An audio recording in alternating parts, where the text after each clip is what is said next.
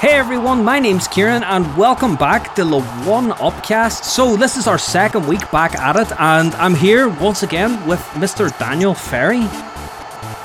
Back at it once again. Back at it once again. We're always back at it these days now. We're definitely going to stay back at it. So yeah, we're 2-0. 2-0, that's it. It seemed that the response to last week's podcast was nice. A lot of the same people have been clearly waiting on the big comeback. They've been waiting for so long for the big comeback. It was actually, you know what? I remember when we did the podcast before, and people reached out before, and it was like, it was very humbling and everything. And you know what? It never gets old. I mean, the people who reached out and commented and gave feedback, good and bad, it's honestly so much appreciated. I love doing this. I could do a podcast every day. I could talk for Ireland, and I just appreciate all feedback, questions. Just keep it coming, folks. Thank you very much. Yep. And as I say, now we are now 2-0, so we're going to maintain this each and every Friday into your eardrums. That's it. So let's get stuck in, Kieran. I have breaking news. Big breaking news. Oh my goodness, what's this breaking news? So before anyone goes on, they've pre-scripted this. We haven't. We literally. I've only just jumped on 2 minutes ago and I have not talked about anything about to Kieran. So breaking news for all you gamers out there, Gamescom is now live to the masses. It launched yesterday, Gamescom in Germany. They do a 3-day game event. And we'll not talk about yesterday's game event. It was horrible. Xbox had an event and let's just say sometimes the internet is a nasty place because it hypes things up and your mind goes crazy. So Xbox had an event and you're like, what's they going to do? What's they going to do, brother? It's going to be so good. But they literally give it a platform for games that don't get too much exposure, like Age of Empires and Crusader Knights. And, you know, they showed a 2-minute trailer and then they talked about it for 20 minutes. So I'm sure somebody out there has a tear trickling down their face right now saying, I love Crusader Knights, man. What are you on about? I've been waiting for Crusader Knights to come back for years. What are you talking about? This is the greatest game. It was like me when The Witness got announced as the only person cheering. Jonathan Blow came on stage. It was just me. Yes! It was like his fault. So there have been in the past. So I'll tell you for context. Kieran texted me an hour ago saying, are we still doing this tonight? And I was like, oh, yes, we are. My blood is pumped. I'm ready to go. They talk about my boy CM Punk. But then in the past 60 minutes, shit has gone down. Breaking news. So Kieran, I'm going to fill your eardrums of stuff you probably haven't even heard of. So there has been several new IP announcements. Call of Duty Vanguard is happening this Christmas. World War II. Why should you care? I'll tell you why you should care. Because Call of Duty last year was shit. Absolutely shit.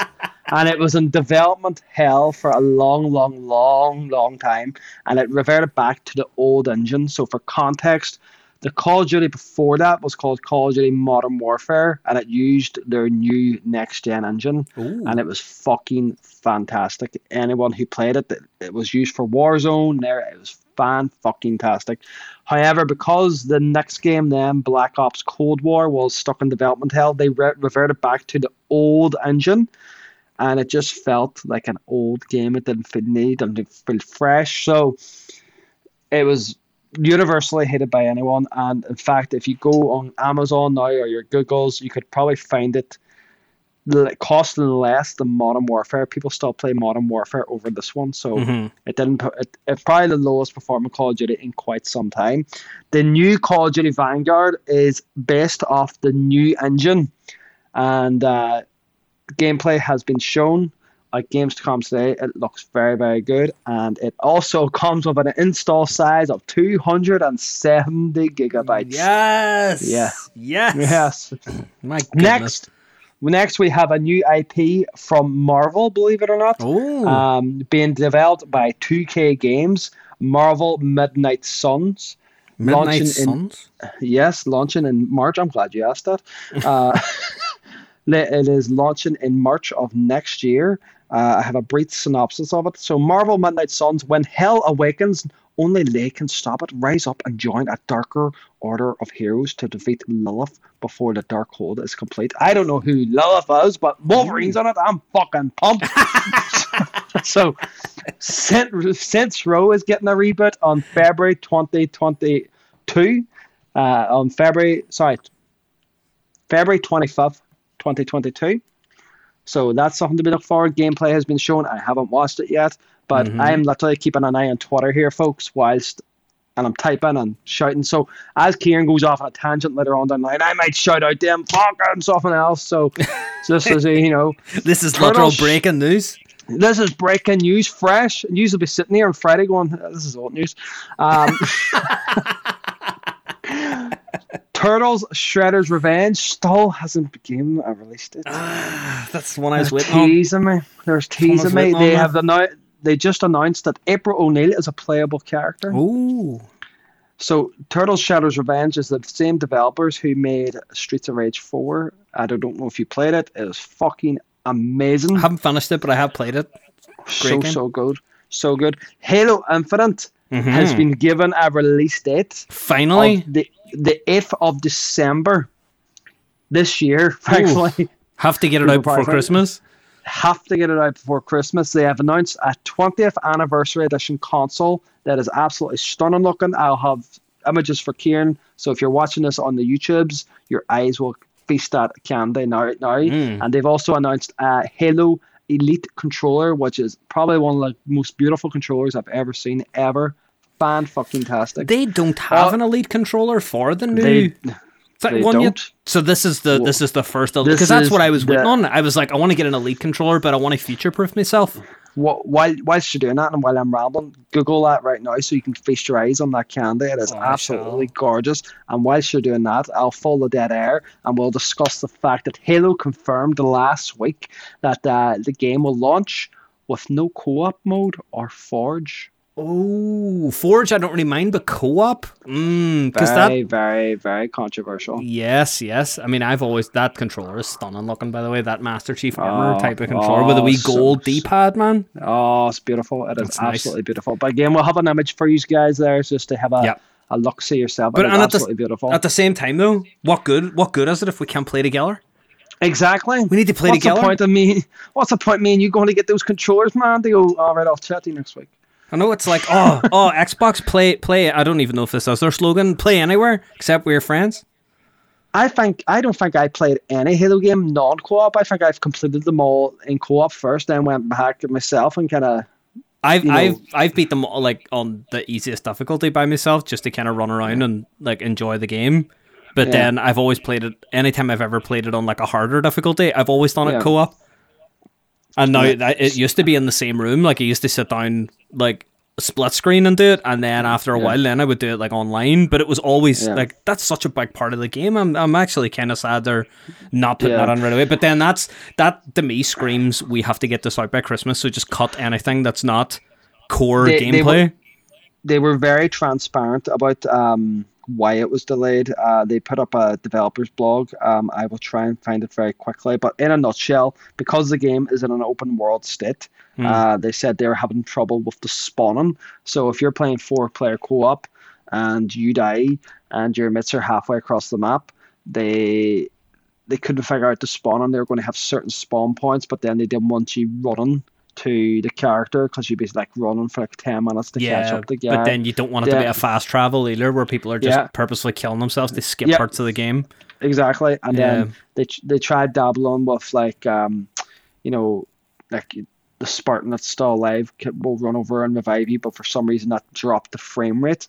I asked the question to a few people I know saying, is this because the game is being held back on Xbox One, like 2 generations ago?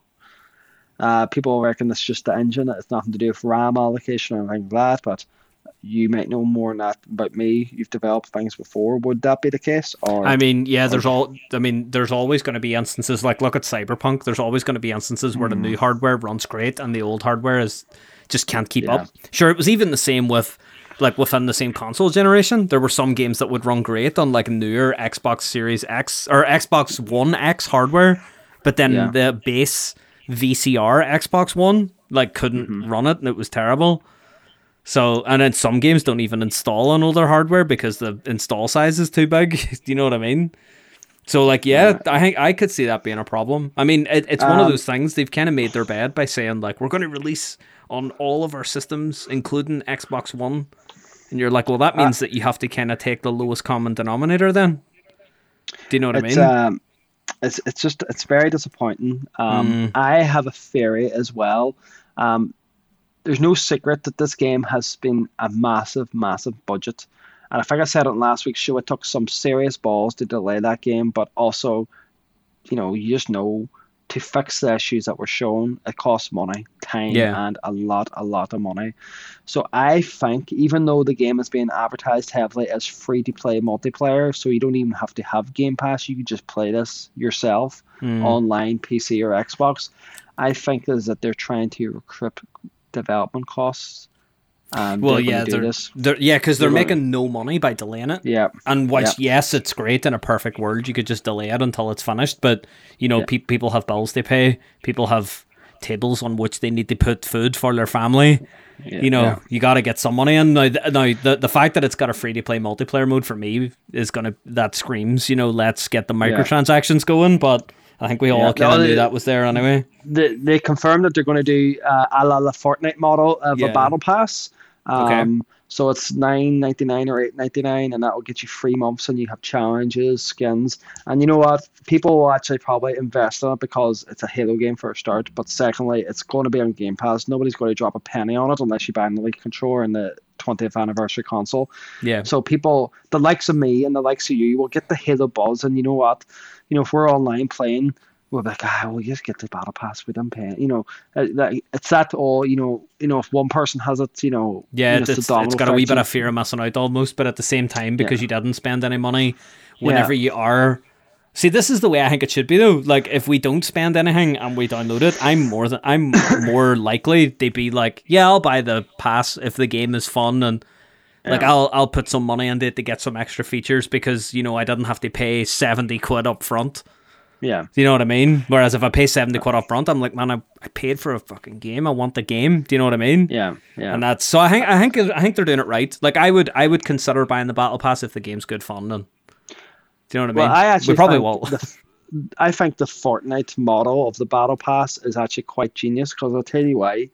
Their seasons last 3 months, and Halo's doing the exact same thing, so they're all copying one another. But it's like for Fortnite, it's 8 quid, and if you do certain challenges, they call them V-Bucks. If you do certain challenges, you get 100 V-Bucks. So if you do a certain challenge once a week, you get 100 V-Bucks. And it's nothing strenuous or difficult. It's kind of like eliminate 5 people. Yeah, it's basically just like a check-on thing where you show up and basically just play the game. Yeah, so to buy the next season, so once that season's over, you have to buy the next season. However, if you have 1,200 V-Bucks, you can just buy the season with the 1,200 V-Bucks.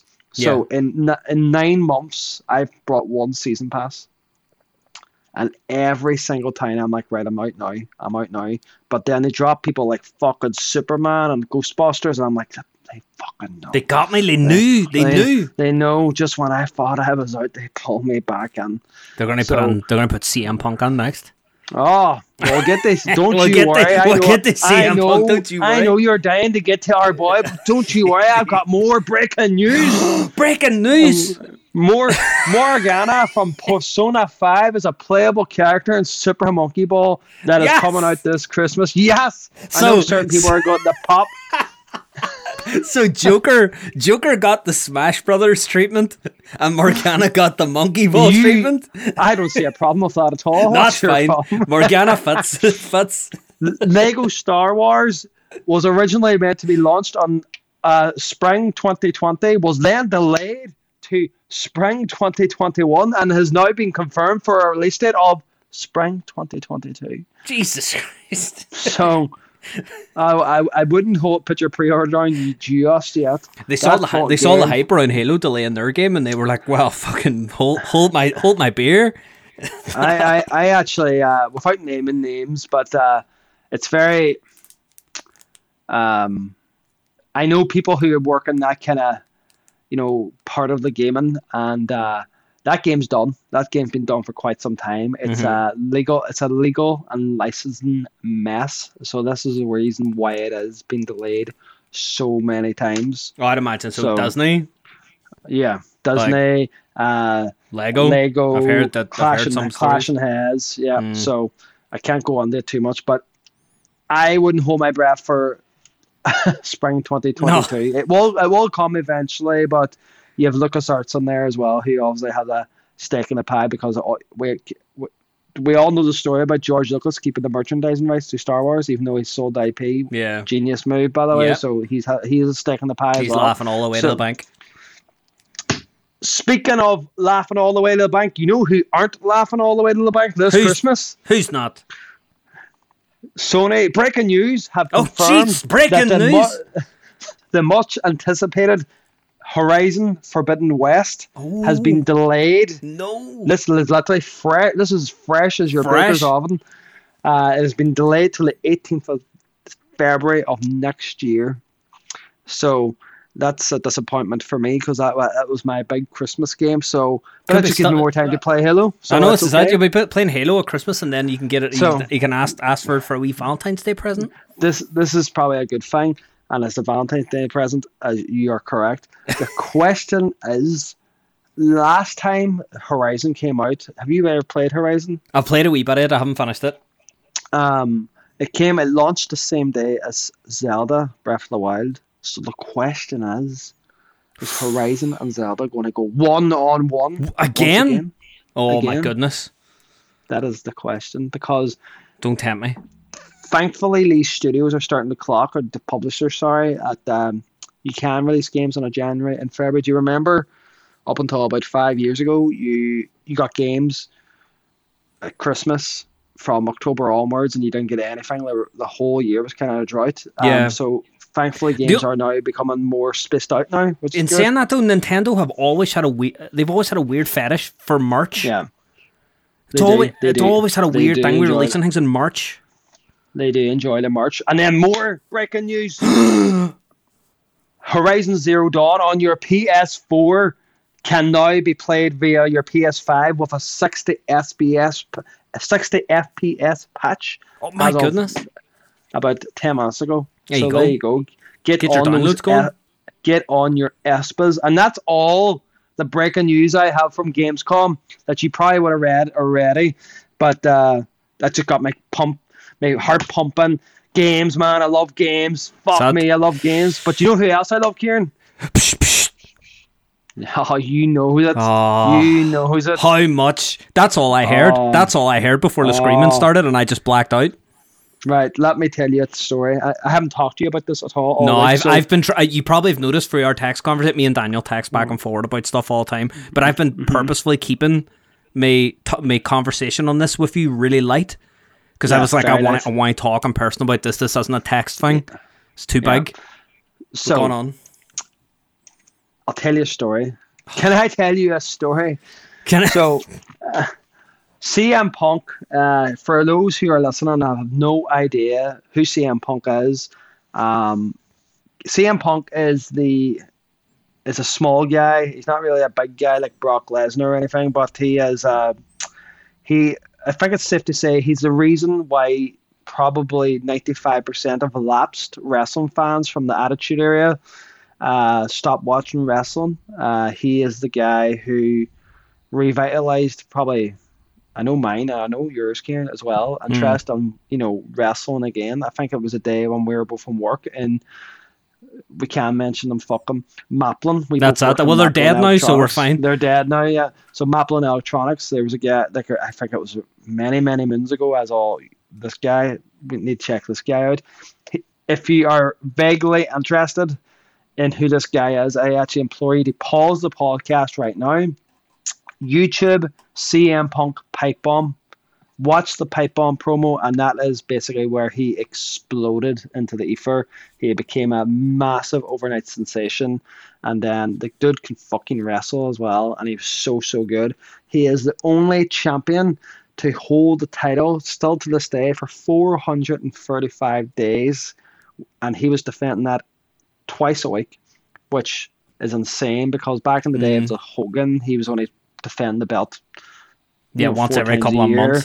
SummerSlam, Survivor Series, Royal Rumble, WrestleMania, and like this guy was every night leading the show, cutting promos. The guy was fucking fantastic. And then there was an unfortunate, well, not go on there too long, but basically he left. And, there was an altercation. There was a long series of events that led up to. We'll not bore you too much in the details because we'll be here for 20 minutes talking about that. But everybody who loved CM Punk felt his absence. You could see it in arenas. They were constantly chanting his name. There was years, even up to years, man. The years of people chanting his name. And the thing was, he didn't just say, "That's me gone." He literally he was there on Sunday and just didn't show up on Monday, and he was booked. He was on the card at the start of the show, and just didn't show up. And then it was like, where does he go? Myself, my brother, for my stag do booked to WrestleMania 30 to see CM Punk in New Orleans. We're watching the Royal Rumble with major investment, hoping that he would have won the Royal Rumble, hoping he would be in the main event at WrestleMania, the WrestleMania that we would be attending. And the next day he didn't show up for work, and here we are 7 years later. So the story that I have to say now is, last week at the end of the podcast, when we went off the air, Kieran mentioned casually to me, "Oh, are you watching AEW on Friday?" I was, "Oh yeah. I'll just, but he's all, because CM Punk's coming back." And I heard the mumblings and, like the viral marketing that AEW were doing. So what AEW were doing was very clever. They were like wearing like a CM t-shirt, like a Chick Magnet t-shirt, Cookie Monster t-shirt. Yeah, things like that. But see, truth be told, I've been hearing this for so long that, CM Punk's coming back. I've been hearing it for fucking years. And it came to a point, like during the time that he's been gone, I've had 2 children, and I've got married, and I've got a mortgage. Life went on without CM Punk, and we used to always do the throwback. I think I used to send you the odd link saying, "Oh, do you remember this match?" And "Do you remember this?" And I just kind of accepted it. He went to the UFC and things like that. But until you actually said it, because it was the first time you ever said it, I started to believe. I've always been a kind of until it happens, I'm not going to get my hopes up, because you've been burned in the past with people trolling or stuff like that. Yeah. But this was one where I was like, there's the egg would be on too many faces now if it didn't happen. Yeah. And that was where I went, right, I'm going to allow myself to believe just this once. So I actually got scared because, as you say, I have been burnt before. Raw, famously in Chicago, CM Punk's hometown. Do you remember that night where they opened the show, played his music? I jumped off my chair and he didn't come out. Just to troll us. We both were watching that, and his music hit. And because the Chicago fans are fiercely loyal. Literally, the signs are CM Punk or We Riot. And they are, let's say, they're rabid for their guy.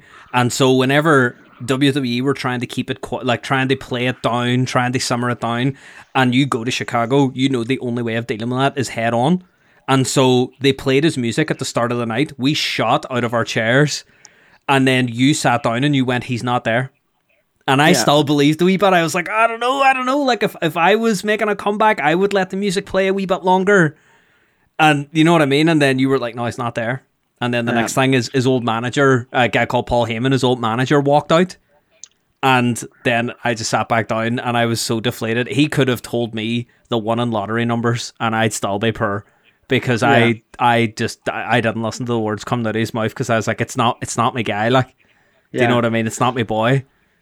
But this time I allowed myself to believe again. But sorry, going on.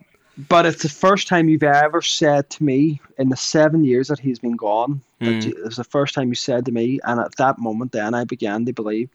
And I said, I think that night in my bed to my wife, I think CM Punk's coming back this week. And I don't think she even acknowledged that. Now, she loves CM Punk in a different way than I do. She calls him CM Fuck. She wants to do things to him, so she probably listening to this now, cackling. So, but man, I love him so much. I'm such a fanboy for CM Punk. And again, I got scared. I was all, I don't want to believe it because it's not going to happen. I'm going to be disappointed. And but then the night before he was due to be there, it was at like 3 a.m. for us. I was working the next day at 9 a.m. Tony Khan, the owner of AEW, put a tweet out saying, "Tonight we change the landscape of wrestling. Lapsed fans are going to return once again." And I read the tweet out to my wife, and she's all, "Daniel, you need to stop it. You need to stop it." You're letting yourself. You're building up here. Yeah.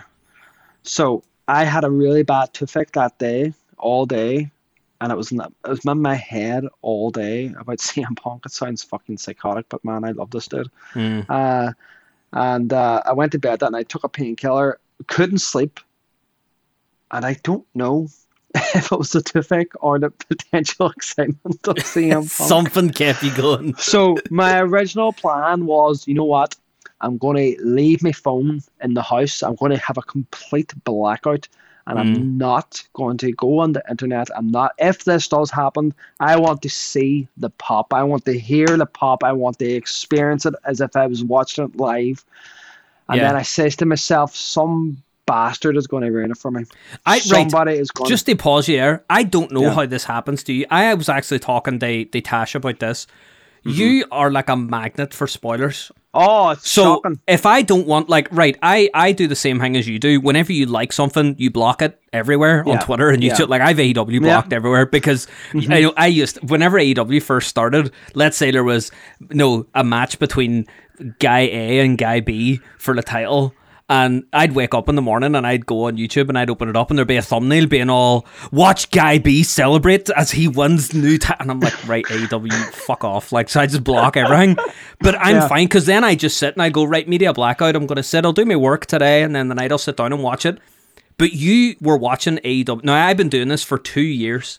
No problem. And I think I've had one thing spoiled for me because someone sent me a message saying, "Did you watch this last night?" And they didn't know that I was as big a wrestling fan as I am, so they just kind of sent me an offhand message about something that they saw, and I was like, damn it, okay. But you were watching it 4 days. 4 days.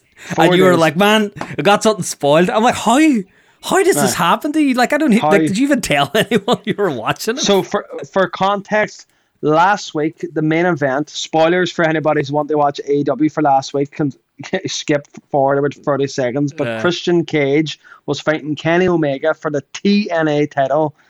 I again blocked everything, minded my own business and work, knowing I'm going to watch this match that night. It should be a good match. The guy in front of me is on his lunch and I'm out putting the delivery away. He's scrolling through TikTok. He doesn't even watch wrestling. He scrolls up and TikTok plays a 30-second video and it's like, "Christian Cage is the new TNA." And I'm like, are you fucking for real? Got you. Fucking, how? So anyways, to go back, so I just say to myself, right, I'm going to have an internet blackout. I'm leaving my phone, but then I was like, no, some fucker's going to ruin it for me.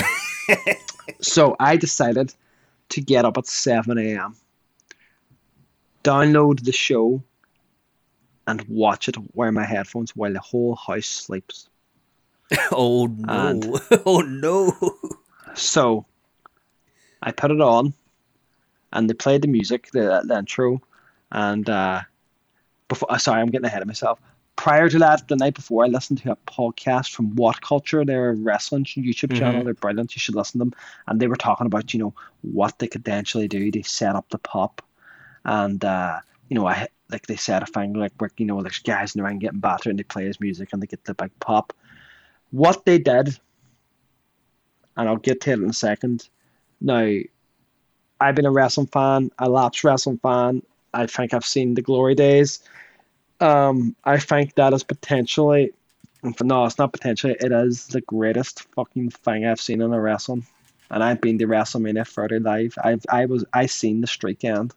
You saw the streak end. You saw Daniel Bryan beat the system, and that surpassed it. Once the introductions and the card was shown, and it fell silent, and the crowd is deafening. I've watched this an unhealthy amount of times, by the way, And the crowd started chanting CM Punk. I got those nerves again, man. It was too loud. This is the thing. It was too loud. It was that Chicago heat where you're like, right, they're gonna have to deal with this. Yeah, and I was scared again, and it went on. I know, and if you watch it on YouTube now, folks, you'll see it for about 15 seconds. But I was scared. I have the PC in our bedroom. My wife was sleeping, and I was sitting across the room with headphones on, watching this, shitting myself at 7 a.m. with like an hour's sleep and a sore tooth. And the music hit, and I still didn't believe it. I know, I was the same. I still didn't believe it. And out he come, and I go ahead, sorry. Sorry, I was about to say, just for context, just before you talk about the big crescendo, for context, this is such a black swan event, like such a confluence of perfect storms, because he's one of the few people who owns the rights to his name. Yeah. So he was still called CM Punk, even though he in the WWE was CM Punk. He didn't have to change his name, and the music that was licensed for his theme music is a song by a band. It's Living Colour, Cult of Personality, and so because it's a licensed song, then AEW could license the same song. So it was the same name, the same entrance, like the same logo, the same. It was like exactly the way that you envision it happening in your head. Do you know what I mean? Like, it'd be different if it was like a different theme song, or if like an interviewer came out and he's like, I'm standing here with CM Punk. You know what I mean? Or if it was a different name, CB Punk or something, it would feel weird. But the fact that it was that his career worked out in such a way that he still has all the rights to his like image and name and music and all that stuff, like that's a perfect storm that no one else can recreate. And it was so the music hit, the crowd went insane. I sat in silence. I didn't believe it. And then it came out, and I still sat in silence, and I gasped, and I was all, there he is. There's my boy after 7 years on a wrestling show. And I just sat and stared at the screen, not reacting, with the biggest smile on my face. It's like my wife told me I was pretty, and man, I got a lump in my throat straight away. And I never expected this. So we've talked about CM Punk's return for years and years, and I never thought emotion, a welling up emotion would happen. And then when I seen him welling up, because the crowd was going crazy, I started welling up even more. He walked down the ramp, and he hugged a fan, and then I was just like, oh, this is actually a lot more emotional. I didn't expect this to be so emotional than what it was. I was expecting a big pop and he'd come out and kick somebody's ass. But see, when he turned around and you could see him going to the crowd, I'm going to jump. And see, when he jumped into the crowd, I lost it. I cried my eyes out. Was that moment, hey? I was like that guy in the crowd. I cried my eyes out, and nobody seen me. I sat in a dark room watching my all-time favorite wrestler return, jumping onto a bunch of strangers, and it was the happiest, like the happiest wrestling moment ever I have ever seen. And I sat crying, tears running down my face. For me, the bit that broke me was during his promo, whenever he said, I know it's been a long. I'm paraphrasing heavily, but he was like, I know it's been a long time. And you've been chanting, you've been shouting my name, you've been talking about me, and I hear you, I heard you, but you gotta, and he was surprisingly candid. He was like, but you gotta understand, I couldn't get better, like physically, mentally, emotionally, spiritually. I couldn't get better staying in the place that made me sick in the first place. Yeah, and that was about that got me, because it was such a he apologized, but he didn't. He was like, I'm sorry that it took so long, but I'm not, because I had to do it. And I was like, do you know what, that guy has been writing his own promos for years, but that was the one time that I was like, yeah, this guy knows how to talk in front of people. He just it's the perfect company for him, because he can come in and he can have that creative freedom now. But man, I stayed up and watched it live. I couldn't go to bed. Oh, really? For anybody listening, it was on a show called Rampage, which is on Friday nights at 10 p.m. Eastern Standard Time, which is 3 a.m. here. Now, me and Tash, we both run our own business, pukapukagames.co.uk. Plug. And so we we would regularly be staying up late, doing shop things or whatever, because we were I was glad you said shop things. I thought we're going to get a bit blue here. No, shit, don't you worry. It's all business. But we were sitting doing business, making deals, hot deals. So we were doing that, and it got to about 1:30, and I was sitting and I was like, do you know what? I'm gonna stay up. I'm not gonna say anything. I'm just gonna stay up, and I'll do some dodgy stuff. I'll connect my VPN. I'll put on my wee mask. My wee fake mustache and glasses and all, and I'll put on my VPN and go incognito mode and all, and I'll loaded it up, and I'll watch it live. And I sat and I watched it live, and do you see? And I was sitting watching, and I, at one stage I was like, "What am I doing?" Whenever you believe something for so long, and then whenever you're faced with it, your resolve sometimes just completely breaks. And I was sitting and I'm like, what am I doing? Why? But I was like, of course it's a troll. I think that's what scared me, because you were just so sure about it, and I never heard you like that before, and I think that's what planted the seed in my head, and that got me scared, because you had never been so sure about anything. Yeah. And I started questioning myself, and as soon as that music hit, I just, I as I say, I made I heard the noise that his music starts with like 2 bits of like TV static, so it's like and then his music kicks in. As soon as that static was over, I couldn't tell you what if his music was the same or not. Yeah. I just shot out of my chair. I was screaming my head off. Tash has been listening to me talk about CM Punk and AEW for about 2 years. And CM Punk, since we started going out, and we've been chatting about it constantly. I've been talking to her. I've had her head done on about it. And I was like, yeah, this is the best moment ever. This is so good. And then I started really like introspecting, because I was like, Tash, this is a golden age. This is a golden age for me. Yeah. And I was like, I've started doing the podcast again with Daniel. My favorite game developers, like the people who made Left 4 Dead, are bringing out a new game this year. I'm watching wrestling and I'm really enjoying it again, which I haven't done in years. I've started playing like a brand new trading card game, which I used to love trading card games, and now I'm back into a new one and I'm loving it. It like consumes me every waking thought. And then CM Punk comes back. I was like, this is literally a golden age for me. And running a business, working for myself, something I always wanted to do. I was like, this is just, everything is just perfect. In this moment, everything is perfect. And I just, that kind of overwhelmed me a wee bit. I was like, that's just like the cherry on the icing on the cake for me. It was so good. It also made me realize, I know we were talking about it as well. You're coming to watch AEW All Out live. It's pending. You have to get a bed. Pending. I'm building a spare room just so you can come and watch wrestling. But I was saying to Tash, just whenever I simmered down screaming about this new golden era, I was like, my goodness, we'd love in a semi-detached house. That's going to be really handy for whenever CM Punk comes out, and because we can make as much noise as we want. I really hope I can come down, but you have to warn your partner that, man, we're 7.5 years. We're going to get to see him wrestle again. I know. I can't wait. I actually can't wait. We probably will talk about it more in the weeks coming up there, but yeah, my goodness, it's magical. It is magical. But our boy is home. Oh, it is. Our boy is back home, and we're in a golden age, my friend.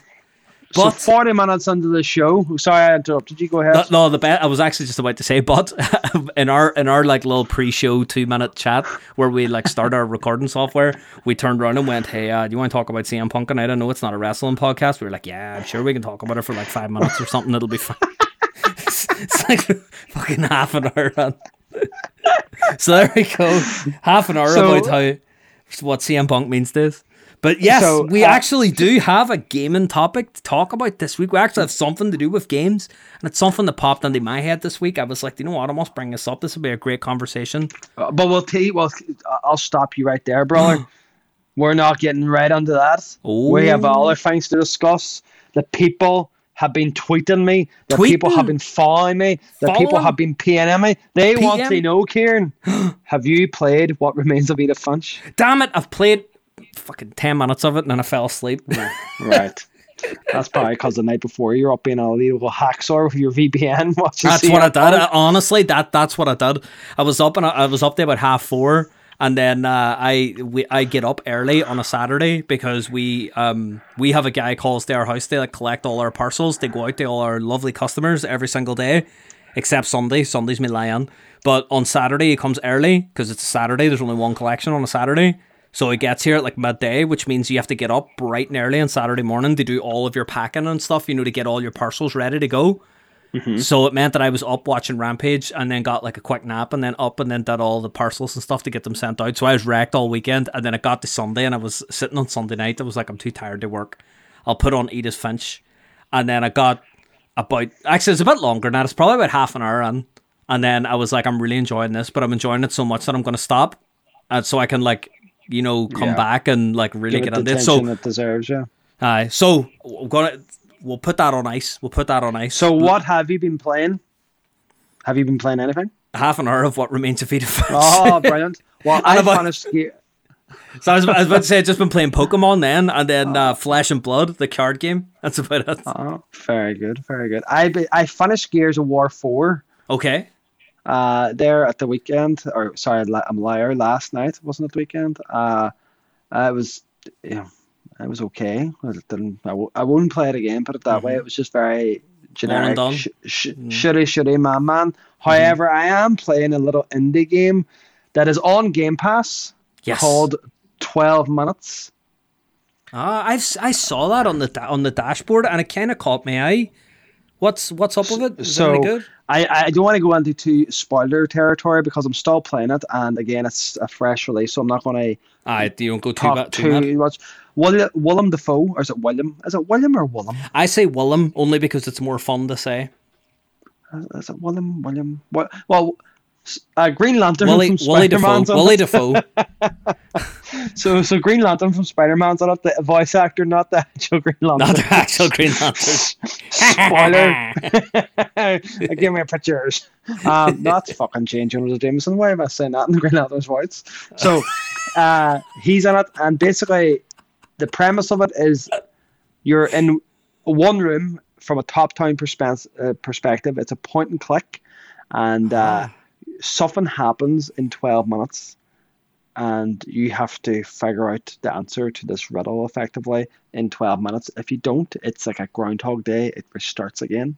Oh, man. You would eat it up. That's the type of artsy stuff that I just drew over. It's a great little indie game. It's really something. Check it. It's free on Game Pass if you're listening and you have any inkling. Yes. The voice acting is excellent on it, and for an indie game, it's something special. Speaking of indie games, segue, Kieran. Eamon Macaulay writes onto us, okay? Just like everyone else listening today can, by dropping us a voice message on Anchor. Yes. Or you can PM us on Twitter. I'm at Ferryman5000 and Kieran is at Harry Atomic YT. Harry Atomic is his alias name, by the way, from Monday to Friday. And all these links will be in the show notes or the description as well, depending on where you're watching or listening to this podcast. But anyways, this is a question, Kieran, from Eamon. Eamon writes on saying, it's great to hear you guys back at it again. Yes. And with a cheeky Shadow Drop 2, like a top tier direct. And speaking of directs, it seems like we're in the golden age of indie games. Do you think we're now at a stage where indie titles are highly anticipated as those big AAA releases? You see, I had the same answer. Yeah, because I can think of times whenever it would be, and I can think of times when it isn't. Now, the big thing that's always going to get you, the big thing that's always going to put you in front of the most people is marketing.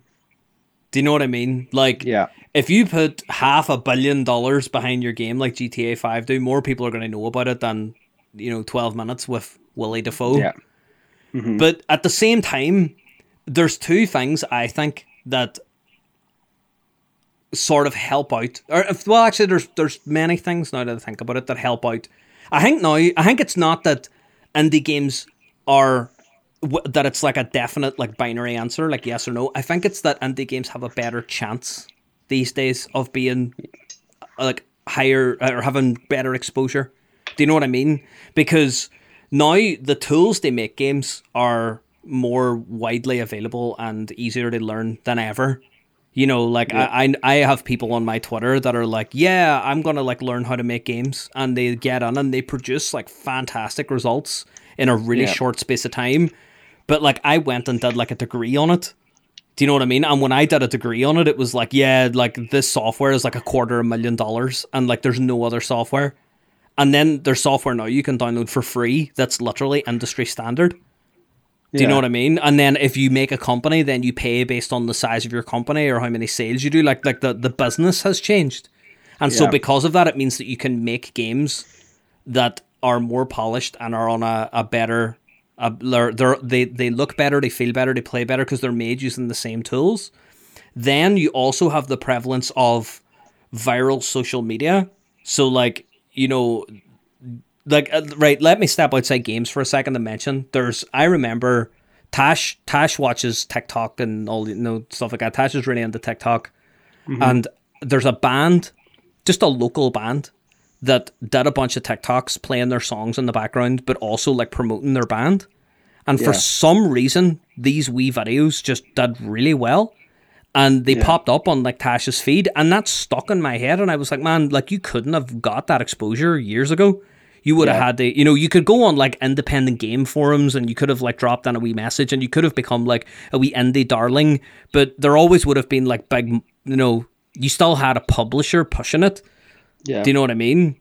And so like that, it meant that you always had like big industry backing a few years ago, like say early 2010s ish, maybe a wee bit earlier, maybe like 2005 to 2010, maybe even that early. But like now, you know, a bunch of Reddit posts, make your own subreddit, you know, make funny, you know, and not even funny, like interesting TikTok videos. YouTube Shorts is a thing. You know, you could keep people up to date with your game development thing. Like there's a few game developers that post weekly like game dev updates, vlogs on YouTube, and their game sells tens of thousands of copies on Steam on day one.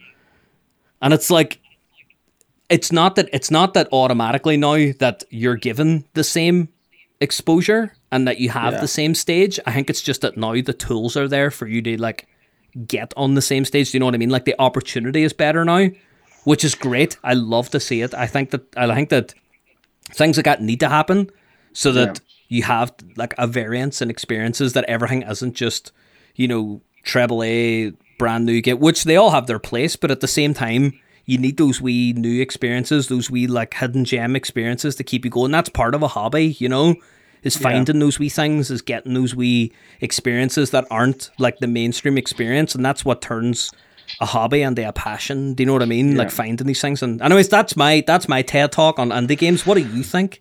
Well, I think we're probably, Eamon there mentioned the golden age for indie games. I think the golden age was, forgive me, I can't remember how long ago it was. You know, when Fez was a thing. Do you remember Fez? I think it was like 2007 to 2010. That like summer of Xbox Live Arcade. Yeah. So you had Super Meat Boy, you had Fez, you had Braid, you had Binding of Isaac. That was like kind of like the dawn of it. This is and then when the PS4 launched, then they got all the indie devs into bed with them, and they had shitloads. You had Octodad, you had Dead Cells, and then it got even bigger then with Stardew Valley. I mean, I think everyone and their mother has played that, and rightly so. It's a fucking fantastic game. That is a AAA game now. There's at this point, no two ways about it. That is a AAA game. I think it has fallen off a little bit, and it probably falls back to the topic of last week's show as well, where indie devs almost need services like Game Pass to get recognition now, as you say, marketing. But you're going to get your Battlefields and you're going to get your Call of Duties and your Horizons. That's your bread. where these little indie games are your snack bite games to kind of go, oh, have a dabble of this and have a dabble of that, and you will find some golden gems. I might always remember stumbling across a game by Ubisoft and the dev team. Like, it was published by Ubisoft, but it was made by an indie dev. Child of Light. Did you ever play that? Oh, what a game! What a game! Oh, what man. a fucking game! I remember chatting to their like, that was like their lead developer on Twitter. I remember sending a message being like, "Hey, just played the game. Was fantastic. Blah blah blah. Like, what was it like working with Ubisoft? Blah blah." And they replied. They were just like, yeah, and started a conversation. And I was like, man, you wouldn't get that anywhere outside of, like, the indie space. You just wouldn't get it. It's so good. And now you have things like Humble Bundle as well. So, as you say, marketing does play a big part of it. I don't think people are going to get excited about, no, people are going to be hyped today about Halo and things, but they're not going to be hyped about, like a Dead Cells 2. They'll go, cool, that looks really good. But if anything, I think almost the quality has fallen off quite a bit. And Eamon might disagree with me, and if you do disagree, Eamon, let me know by all means. But I think because there is so many indie studios now, you look at the Nintendo Switch eShop, it is watered down. Yeah, it's almost like it's almost like an iOS or Android app store. It's just too much on it.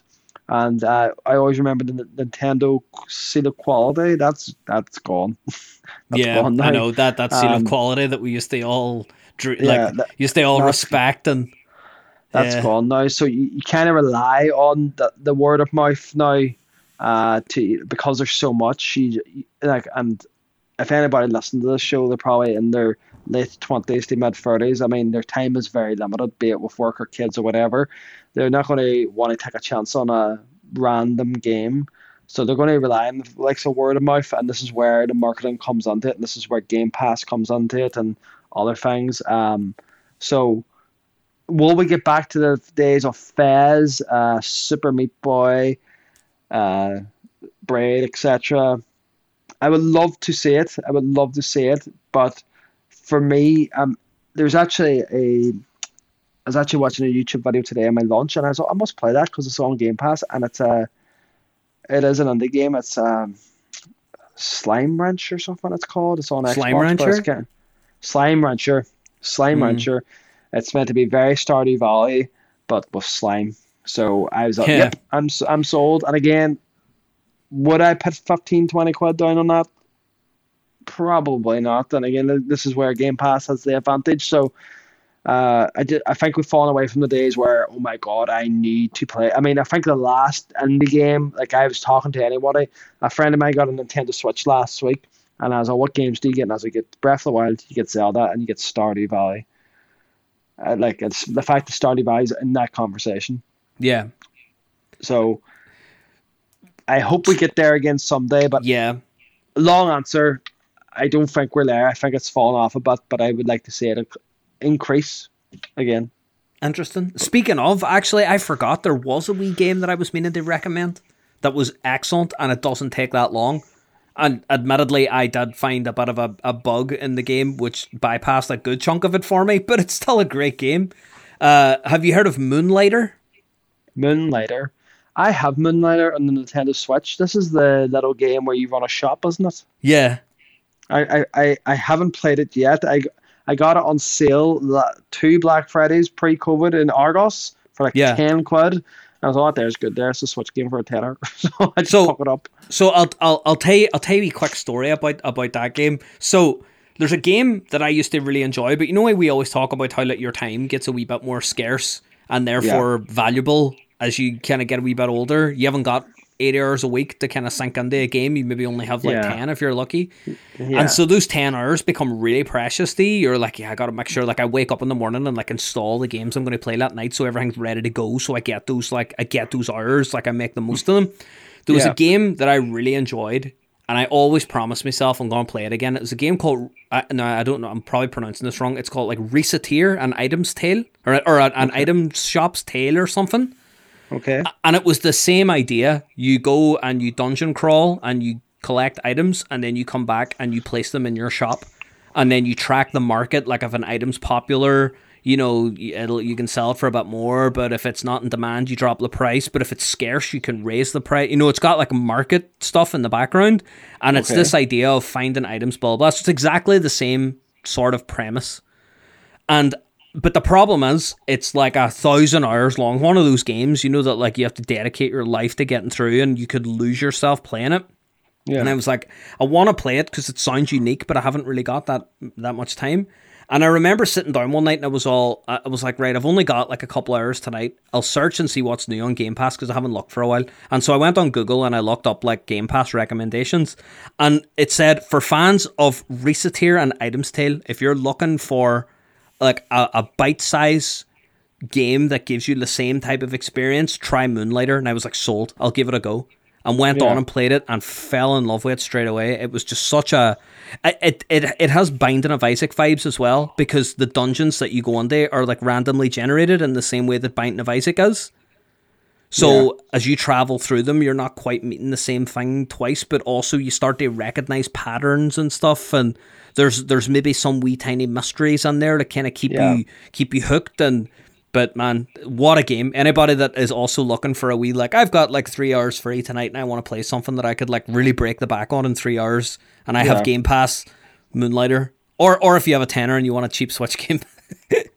In Argos. That's it.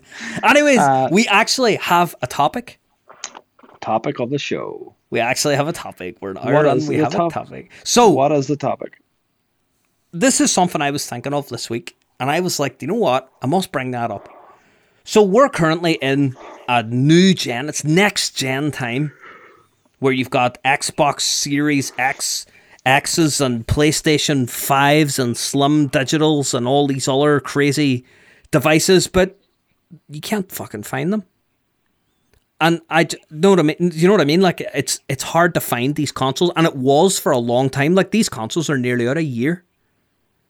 And so insane. I thought to myself, are we actually in the next gen yet? Was there a defined moment where we were like, we're in next gen, or have we just got new hardware? And I know that sounds like the same thing, but with such a high high focus on backwards compatibility, and with a scarce availability of new hardware, and the ability to play a lot of the newer games on older hardware, do you feel like we're in a next gen, or do you feel like we've just kind of got new consoles? What do you think? So I was very fortunate to get my hands on the PS5 at launch.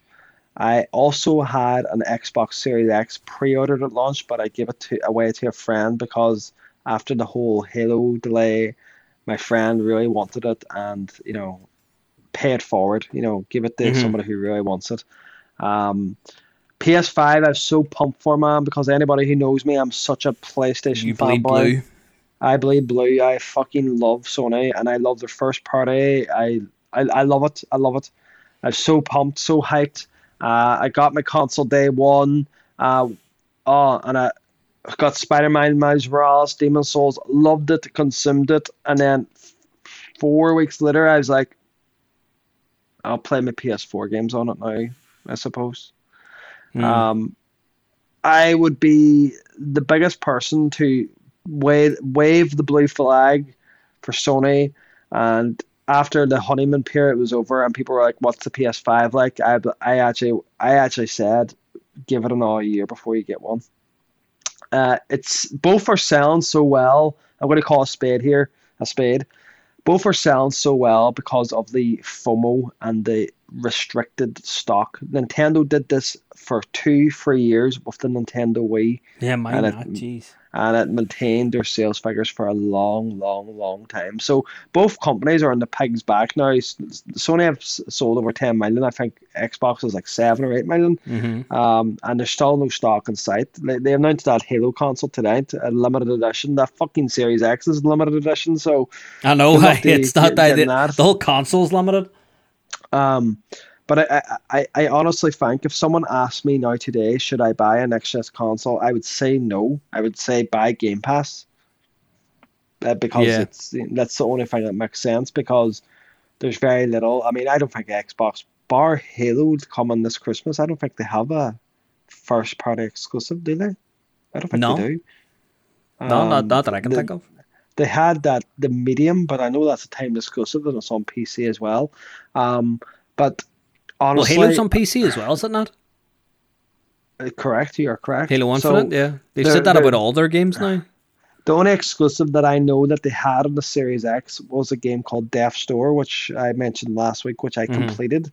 But that wasn't a powerhouse game. It was kind of like a cartoony graphics. It wasn't anything, if my kid walked in the room, they wouldn't think twice, so they wouldn't go that wow.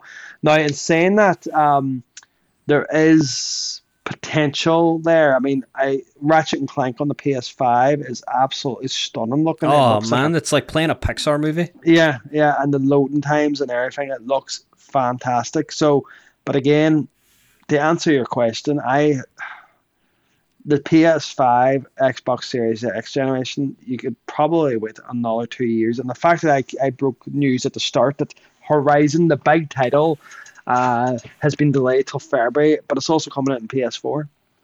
Yeah. So what is there to entice Joe Blogs, FIFA man, Call of Duty man to buy one of these consoles? Well, and the reason why they're selling so well, honestly, I believe it's because of FOMO. Yeah. So my experience with the next gen, I'll call it next gen even though it's the current gen, but the next gen, my experience with it is, now as you know, I'm for as much as you're a PlayStation guy, I'm an Xbox guy. We are a true through the barricades love story. Yeah, we are. And so I'm a massive Xbox fan. For how much you bleed blue, I bleed green. I absolutely love it. And I ran a YouTube channel talking about Xbox every week. I was doing 2 videos, sometimes 3 videos. I was live streaming Xbox games. I loved it. I was collecting a full Xbox 360 set. I was like 2/3 of the way there. I just couldn't get enough. And then I was like, I thought to myself, I'm getting in at a great time because the Series X is coming up. And, they were talking about, I was like, I'm going to be able to run my channel. I'm going to be able to talk about Xbox 360 stuff, and I'm also going to be able to report on like the new games coming out. I'm going to be able to do unboxings, reviews. It's going to be great. It's going to be such a rich period for content. Do you know what I mean?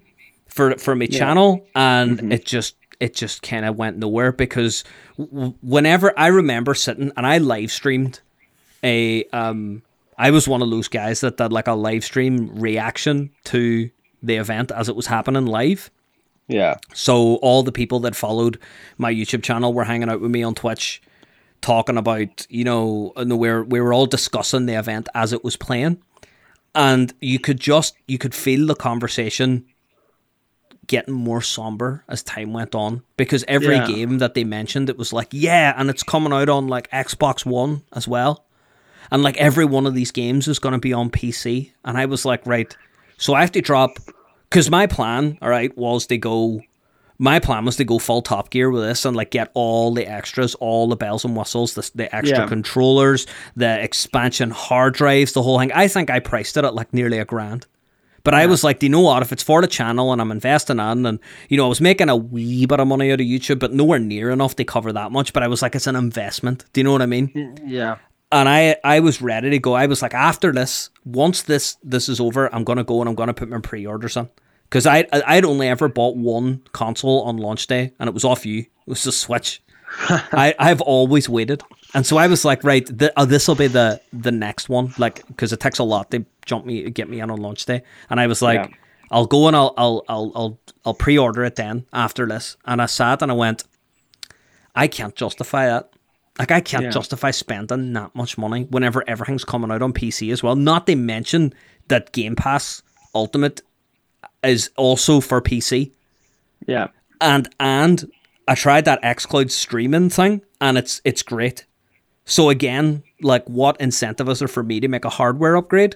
And it's like, all your old games play on your new console, but all your new games play on your old console. I was like, so there's no point in upgrading.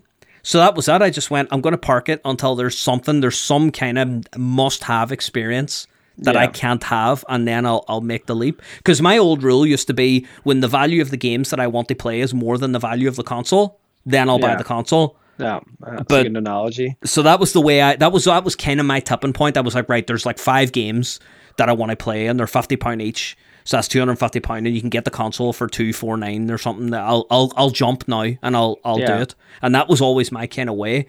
But this time I was like, right, I don't know when that tipping point is going to be, because the console is going to be expensive for a while yet. I know the games are more expensive, but any must-have experience, like we're talking about Halo Infinite coming out, and I'm like, yeah, I'll like Game Pass download that on day one.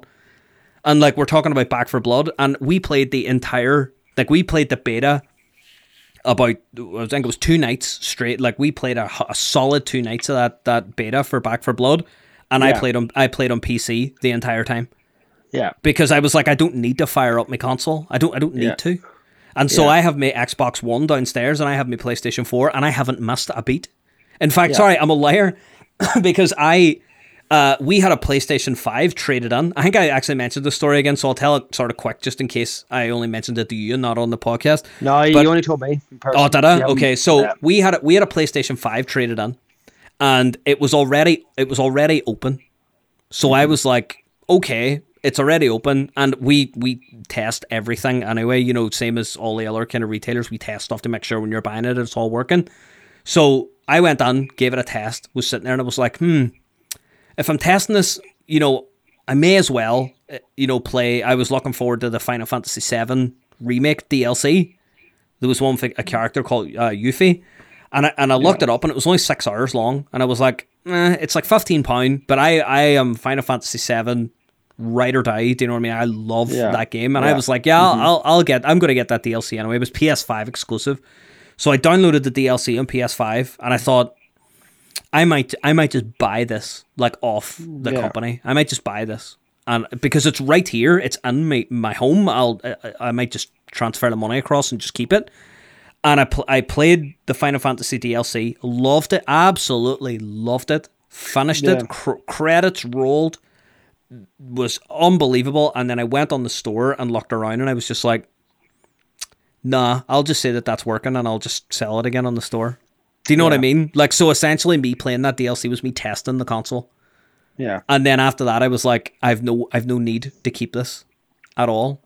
And then I just let it go. And I haven't, and I thought to myself, I even said to Tash whenever I boxed it up, and like, we have like a wee coffee table in the living room that has like a HDMI extension over to it with all the consoles sitting on it, so it looks all nice. And I moved all the other consoles because the PS5's a beefy boy. And I sat the PS5 on it up nice and all, looking all nice. And when I took it down, I put the other consoles on it. I was all, Tash, it looks well weird, doesn't it? And I thought to myself, I'm going to get like a bit of seller's remorse here. And nope, didn't bother me. I was just like, it's fine. And I haven't looked back since. I just don't feel like we're there.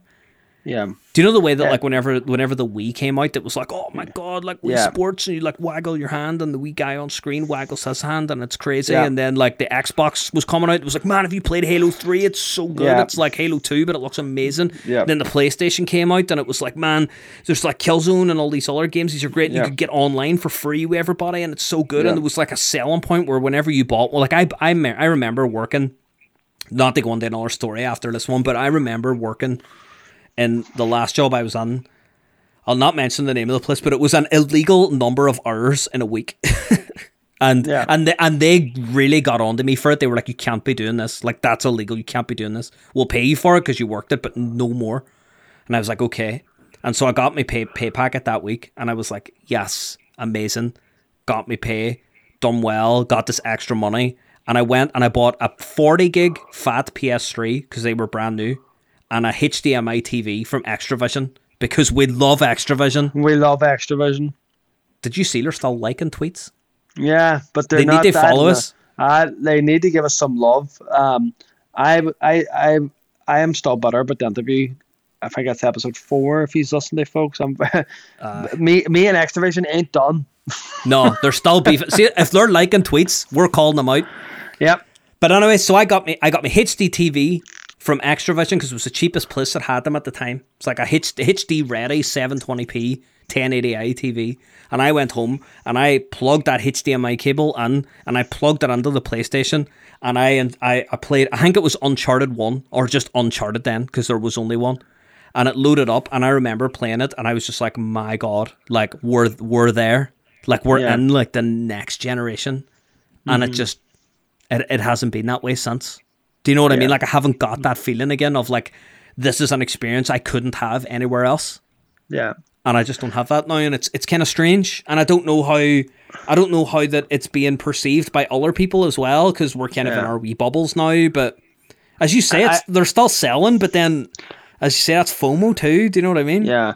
Well, I think when I was the manager of Game, and during the whole PS4 Xbox One, and it was almost like a turf war where 9 out of 10 games sold in our store was an Xbox 360 game, and I was the PlayStation guy, and you know, it's primarily why I got the job, because I was a PlayStation guy. Yeah, you were a PlayStation guy during the dark days. Yeah, they needed a PlayStation guy for the very niche audience.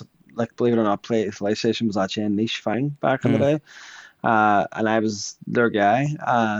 So when the tide started turning and Xbox dropped the ball, and Don Matrick, my God, it's a different story for a different time. Yeah. It was almost like, you know, it was the excitement of the new console, and it was the excitement because Sony was the underdog going into this new generation, and they had the hype around them. And me as a fanboy lapped it all up. I was like, oh, they're turning the tide. And, you know, and I loved that generation. I did love it.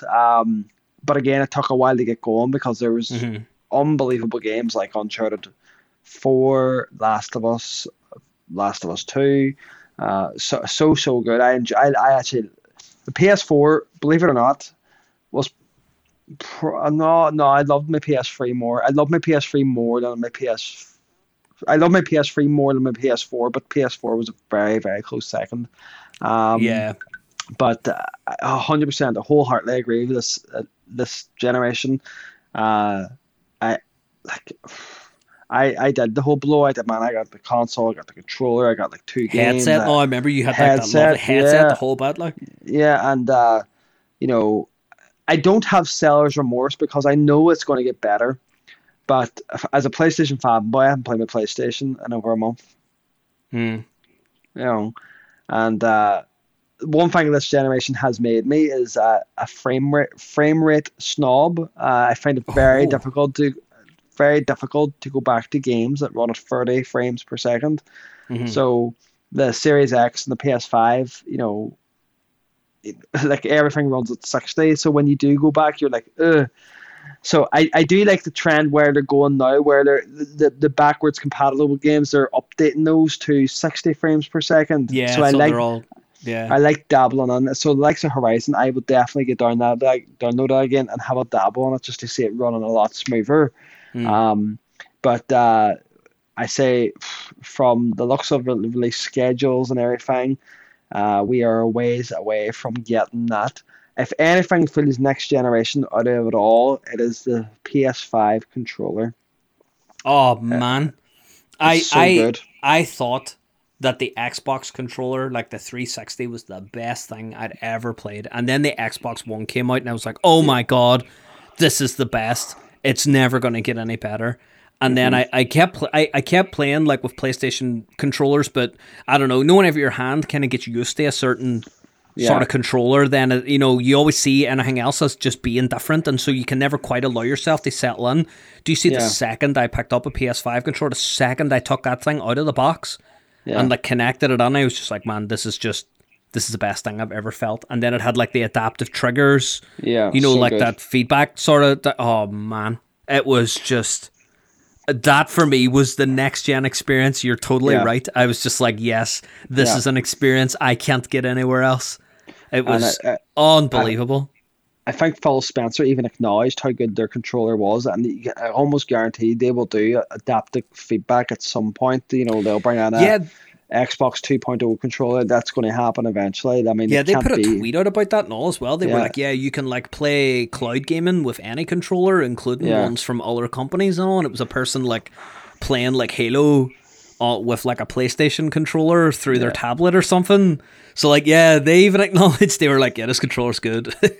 So the controller definitely excites me, but in terms of power, I know these machines are powerhouses, especially at Series X, and it's not to be. I mean, the fact they have Flight Simulator running on a £400 console when there's some £2,000 rigs out there that can't even run it, so it is impressive. But no, we are a ways away from it. It's going to be. There's going to be a game. I don't know what console is going to have it, but it's going to be. This is the definitive next gen game, and this is where. It will change, but the pandemic changed everything. I mean, that's the other thing too. We could go into a whole rant about that as well. But you can't have the same rules during that time. Yeah, exactly. So it would be interesting if the world was in a normal state. How would we be looking? But in summary, should you buy a next gen console? No. You're quite more than comfortable with your Xbox One or your PS4. If anything, buy Game Pass. Buy Game Pass. Get Back 4 Blood. Get Game Pass. Wait till October and we'll all be playing online. So, guys, that's. I think that's our show. That's us wrapped up, and that's actually I think a record time that we closed up. It's normally right enough. It's been a long time since we've kept it below an hour and a half. but there we, and that's with a half an hour of CM Punk. Oh my god! Oh, don't get me started again. I'm gonna go watch it again. I'm gonna go watch it again because I've watched it. But it's weird. I can even tell the crowd shot. That's like, no. The guy in the white jumper. I'm just like, as soon as I see him, I know it's time to pop. Like, I know it's time to go. but anyways, guys, if anyone wants to send us, we will see you next week. If anyone wants to send us a message, the feature on the podcast, as we say, you can record voice messages through Anchor. We love uploading the Anchor because it allows us to have voice messages from people. If you want to ask a question, we can feature your question on the podcast and we can go ahead and answer from there. Or if you enjoy the more traditional route, you can send us a message, as Eamon did this week, through either of our Twitters, which again are down in the show notes. That's at Ferryman5000 or at HarryAtomicYT. Either of us, ask us a question and we'll chat about it on the podcast. But anyways, thanks very much for watching, everyone, and we will see you all next week. Morgana is in Super Monkey Ball. Yes! Bye-bye.